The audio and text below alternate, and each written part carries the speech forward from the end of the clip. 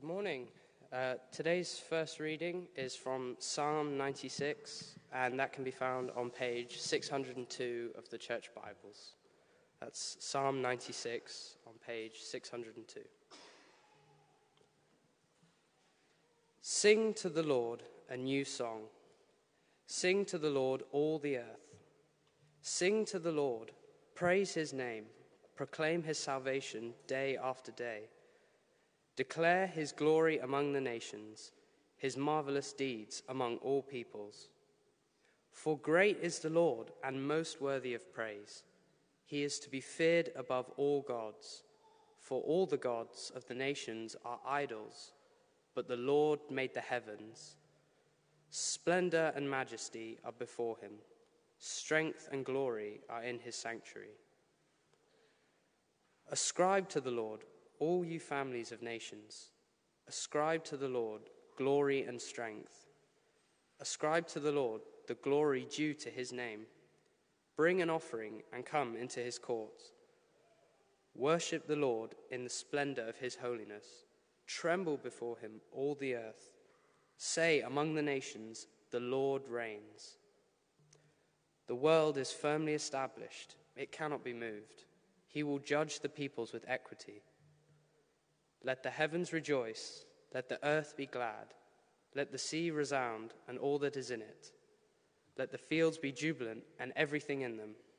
Let all the trees of the forest sing for joy. Let all creation rejoice before the Lord, for he comes. He comes to judge the earth. He will judge the earth, the world in righteousness, and the peoples in his faithfulness. This is the word of the Lord. Thanks be to God. And the second reading is from Colossians chapter 1, verses 15 to 20.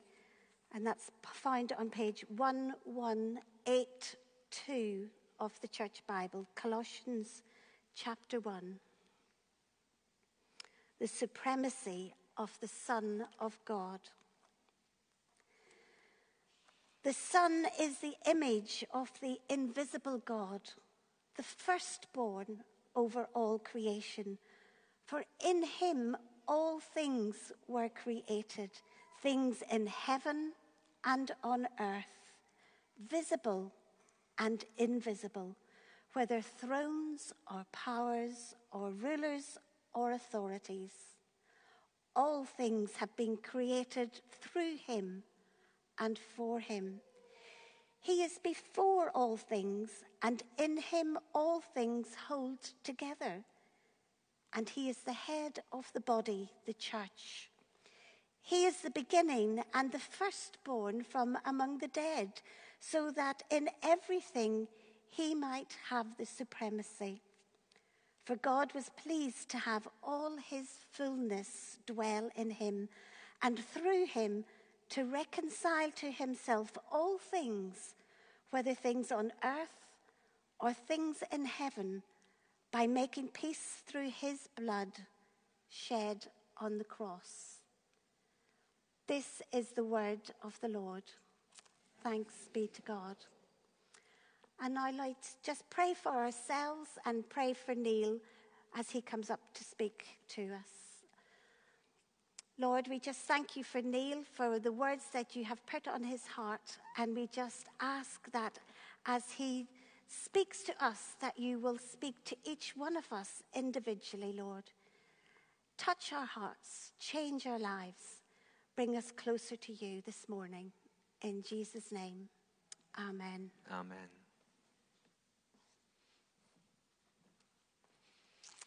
Good morning, church. Good to see everybody. Today is harvest, and it's great to celebrate harvest together. We're thinking also today about the church's response to the climate emergency. So we're going to see how harvest and this climate crisis interlink as we think about God being a creator God, being a God of hope, being a God who cares for this world, and a God who longs for justice in this world. And I see this as part of our vision where we are offering hope to the world around us, Because when we think about the climate crisis, it's often bleak and dark, isn't it? We see all the bad things that are happening in the world. How are we going to fix this? What hope do we have? Did you know that 2/3 of young people are very worried about climate change? There was a bishop, Bishop James Jones, who was the Bishop of Liverpool. One of the first things he did when he got to the diocese was he went to every deanery and visited a secondary school. And he asked the teenagers what were their dreads and their dreams. And the thing that surprised him most was the number of teenagers who were concerned about the environment. When I was a teenager, I was worried about whether I'd get picked for the football team on Saturday. I was worried about whether ABBA would split up. But today's teenagers are worried about the fate, the future of our planet. 2/3 are very worried about the fate of our planet. And we need to be a source of hope. The celebration of harvest is a time of hope, a time to give thanks. It goes right back to the Old Testament, right back to the time when the people of God brought the gifts to the temple in Jerusalem. And there were 2 different harvest festivals in those days. There was the first, the Shavuot, which was the first fruits coming into the barns, the very first bits of grain that grew. They were brought up to the temple, the Shavuot. And then the second in September was the ingathering of all of the wheat and the barley, all of the good things that the land produced. And that was called the Sukkot, the Festival of Tabernacles as well. So their lives were linked with this cycle of harvest, and their festivals were linked to these harvests. So 2 of the 3 times when they went up to Jerusalem, the first was the Passover to remind them of God's provision in saving them from Egypt. The second was the provision of the law and this provision of the first fruits. And then the third was to remind them of the time in the desert and to thank God for all the harvest that had been brought in. They appreciated that the promised land was given to them as a gift, given to them by God who had gone before them and driven out their enemies. The Jewish people were intimately aware that everything in the law, on the earth was the Lord's. And as Lewis read for us in Psalm 96, the world gives glory to God. They saw that connection. They were part of the community of creation. We are not above creation. We're part of it, part of that community. And they looked forward to a day when God's judgment would be seen on the earth and seen in how we treat this earth. Harvest reminds us that we have a creator God, a God who created everything, as we saw in that first video this morning, that story of Genesis, that story of how the world and everything, the heavens and the earth, the stars in the sky, were created by God. And for me, it makes more sense that there is a creator behind this creation than believing that all of this, all of us, just came about by accident, by random molecules hitting each other. As a scientist, I find it far more believable that there is a divine designer than that all of this is just an accident. And in seeing that God is the creator, we have to see that that creator gave the land, the world, everything on it, everything in it, into our hands to look after. And at first, his people cared for the land because he told them how to care. They had to leave the land fallow on the 7th year. So they were allowed to grow crops for 6 years, and then the soil had a chance to recover. They had to make sure that they didn't take the land for granted. They had to leave the edges of the fields so that there was food for the poor. They didn't harvest right to the edge of the fields. There was also food there for the birds of the air and the animals to feed on. Their attitude to the land determined their behavior towards it. And perhaps we need to look at our attitude to this awesome creation that God has given to us. We are permitted to enjoy this creation as its tenants and its caretakers, but not in a way that's careless, greedy, or destructive. because we're answerable to the owner of this creation. We're answerable to God. In Genesis, God told the people that they would be able to subdue creation. And that word subdue is better translated as steward or manage. We're here to manage creation and manage it well. God wants us to be good and faithful servants, doesn't he? And then in Genesis, we're told that we have dominion over creation. And in what way are we going to rule over the world? Are we going to rule in a way that's filled with greed and oppression, or are we going to rule in a way that's filled with compassion and gentleness, in the way that Jesus ruled, in the way that God rules over us? We have taken things for granted. And this attitude, the way that we've treated the land, is being lamented even by farmers in the farming community. There's a great book called English Pastoral, written by a farmer in Cumbria called James Rebank. And this is what he writes. Farmers used to assume that nature would adapt and cope with whatever we did on the land. But that is no longer credible. Our power to beat up Mother Nature has grown exponentially in my lifetime, wearing the mask of progress. And because of that, we have destroyed things on a scale our ancestors would scarcely have believed. The old faith that the natural world has limitless reserves and resources has been tested to destruction. The idea that nature was vulnerable seemed like hippie or communist propaganda to my grandfather and even my father's generations of farmers.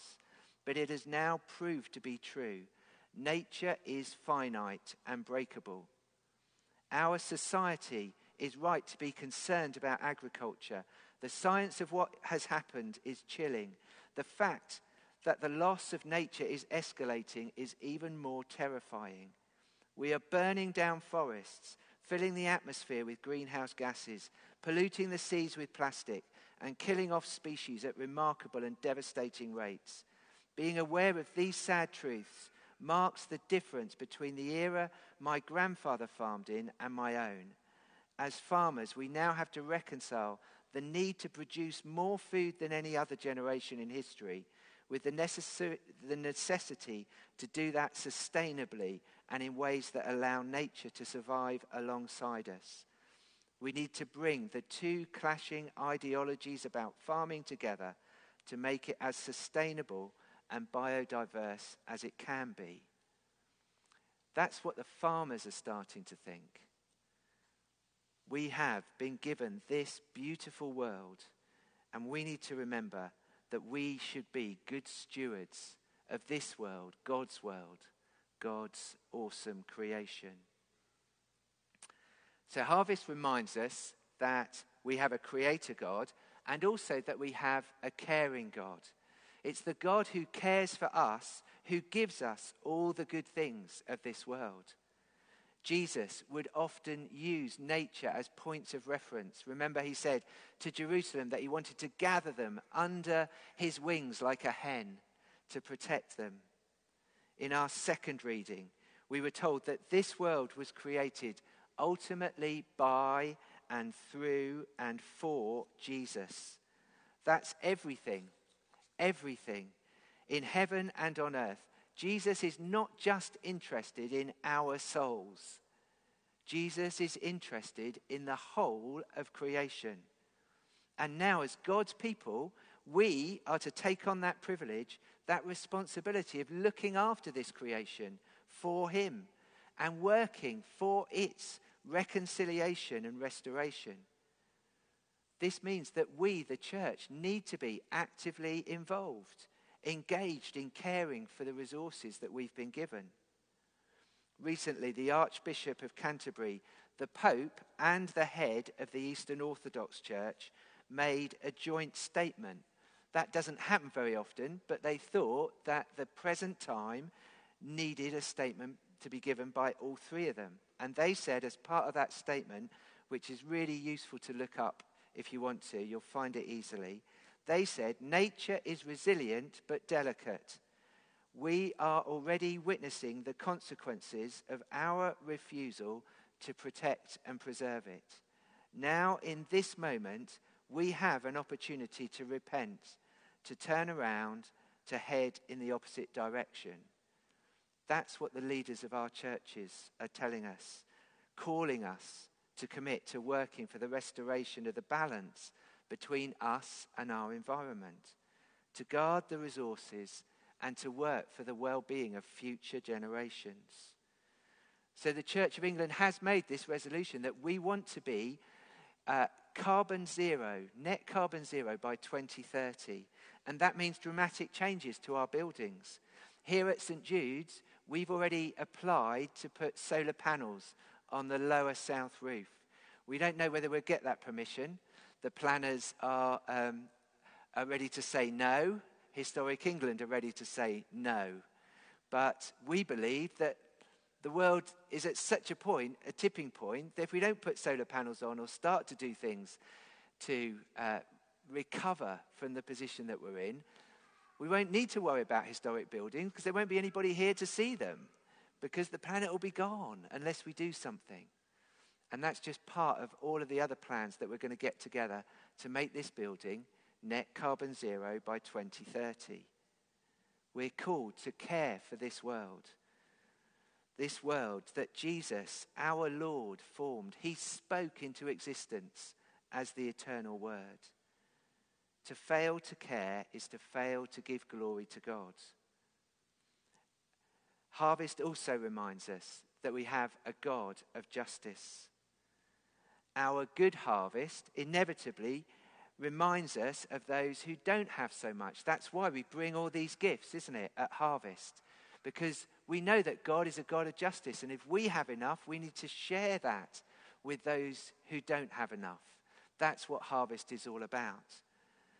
But the climate crisis makes us look at life in a bigger perspective, doesn't it? It's not just about the people that we can get food to through the food bank. It's protecting those people who are in desperate situations because the climate has changed and they can no longer farm the land that they've farmed for generations. There are now more refugees in our world because of climate-caused disasters than because of wars or conflict. Whole areas of Africa have become uninhabitable. People have had to leave the land and search for food as the rains have become unreliable. Climate refugees have been displaced because they just can't live safely where they used to. Our God is a God of justice. And he can see, as we can see, that this crisis has been caused by the richest nations of the world.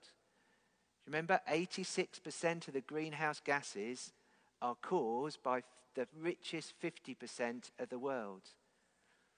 He can see that those who suffer the most are the poorest, who've contributed the least to this problem. For them, global warming is not about turning up the air conditioning. For them, global warming is losing all of their crops in a drought or seeing their homes washed away by floods.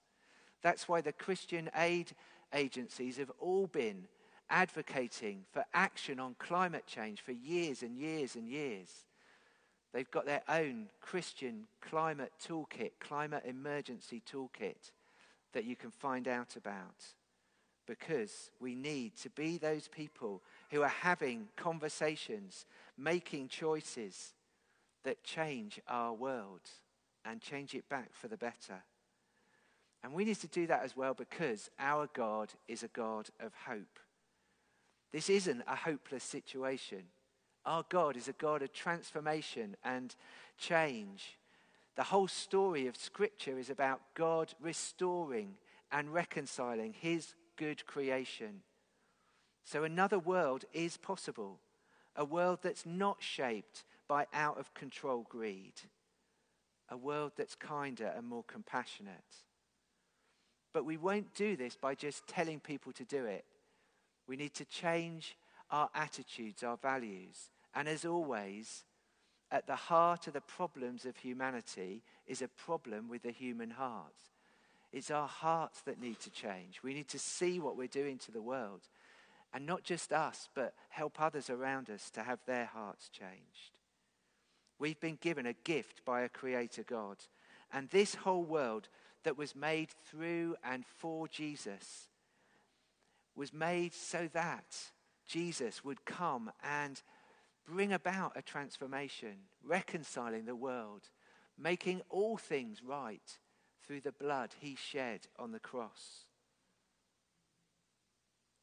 This is why we formed an eco-church team here at St. Jude's, a team to raise awareness about these issues, a team to encourage change to happen in our lives, and a team to make things happen like the solar panels. We're also applying to become an eco-church. There's a bronze award. 4,000 churches across our country have signed up to try and become more eco-aware. And also to draw more people in. Because as we put this message of hope out, people will connect with that and come in. People want to know that we have something to say about this. And in all of this, we're always making Jesus the heart of Southsea, because it's his world, his creation, that we're saving. So what can we do as an example? How can we be involved in this project of God to protect his creation? I think really we all know those things that we're meant to be doing, don't we? But it's just difficult making those changes. We all know that we should reduce, reuse, and recycle. We all know that we should change our lifestyles to make our lifestyles fit in better with the protection of this world. We all know that we should be better at using energy. Make sure our homes are insulated. Make sure we're using a renewable energy company. Switch those lights off. Use the kettle less. We all know these things, don't we? Travel and transport. These are LED lights. These are LED lights. We made sure that they were. Some people need them, Jilly. Some people need them.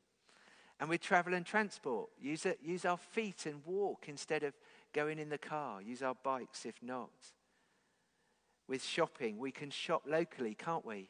We can shop in places where we can take the containers with us. We've got a whole stall about that. And our eco-church team are here to help us to think those things through.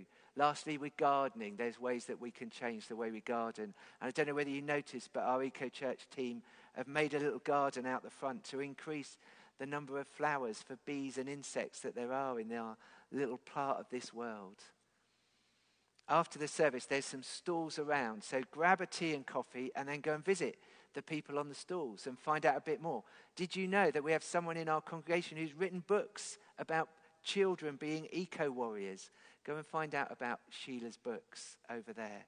But there's lots of different stalls. Andy, who's teaching the children about bug hotels. We need to learn how to care for our planet. That's why the children in one of the children's groups this morning are being taught about bug hotels out in the garden. You can see Andy, he's from the Wilder Portsmouth, the Hampshire and the Isle of Wight Wildlife Trust initiative. And then we need to be praying about this world, praying for the COP26 climate conference that happens next month, that the leaders will not just try and slow down the damage we're doing, but start reversing it. Because we've already gone 1.1 degree above where we should be. And we need to get back to where we were, to stop seeing the forest fires and the floods and the hurricanes and the sea level rising. We need to get out and get into conversations to show people that we care about this planet.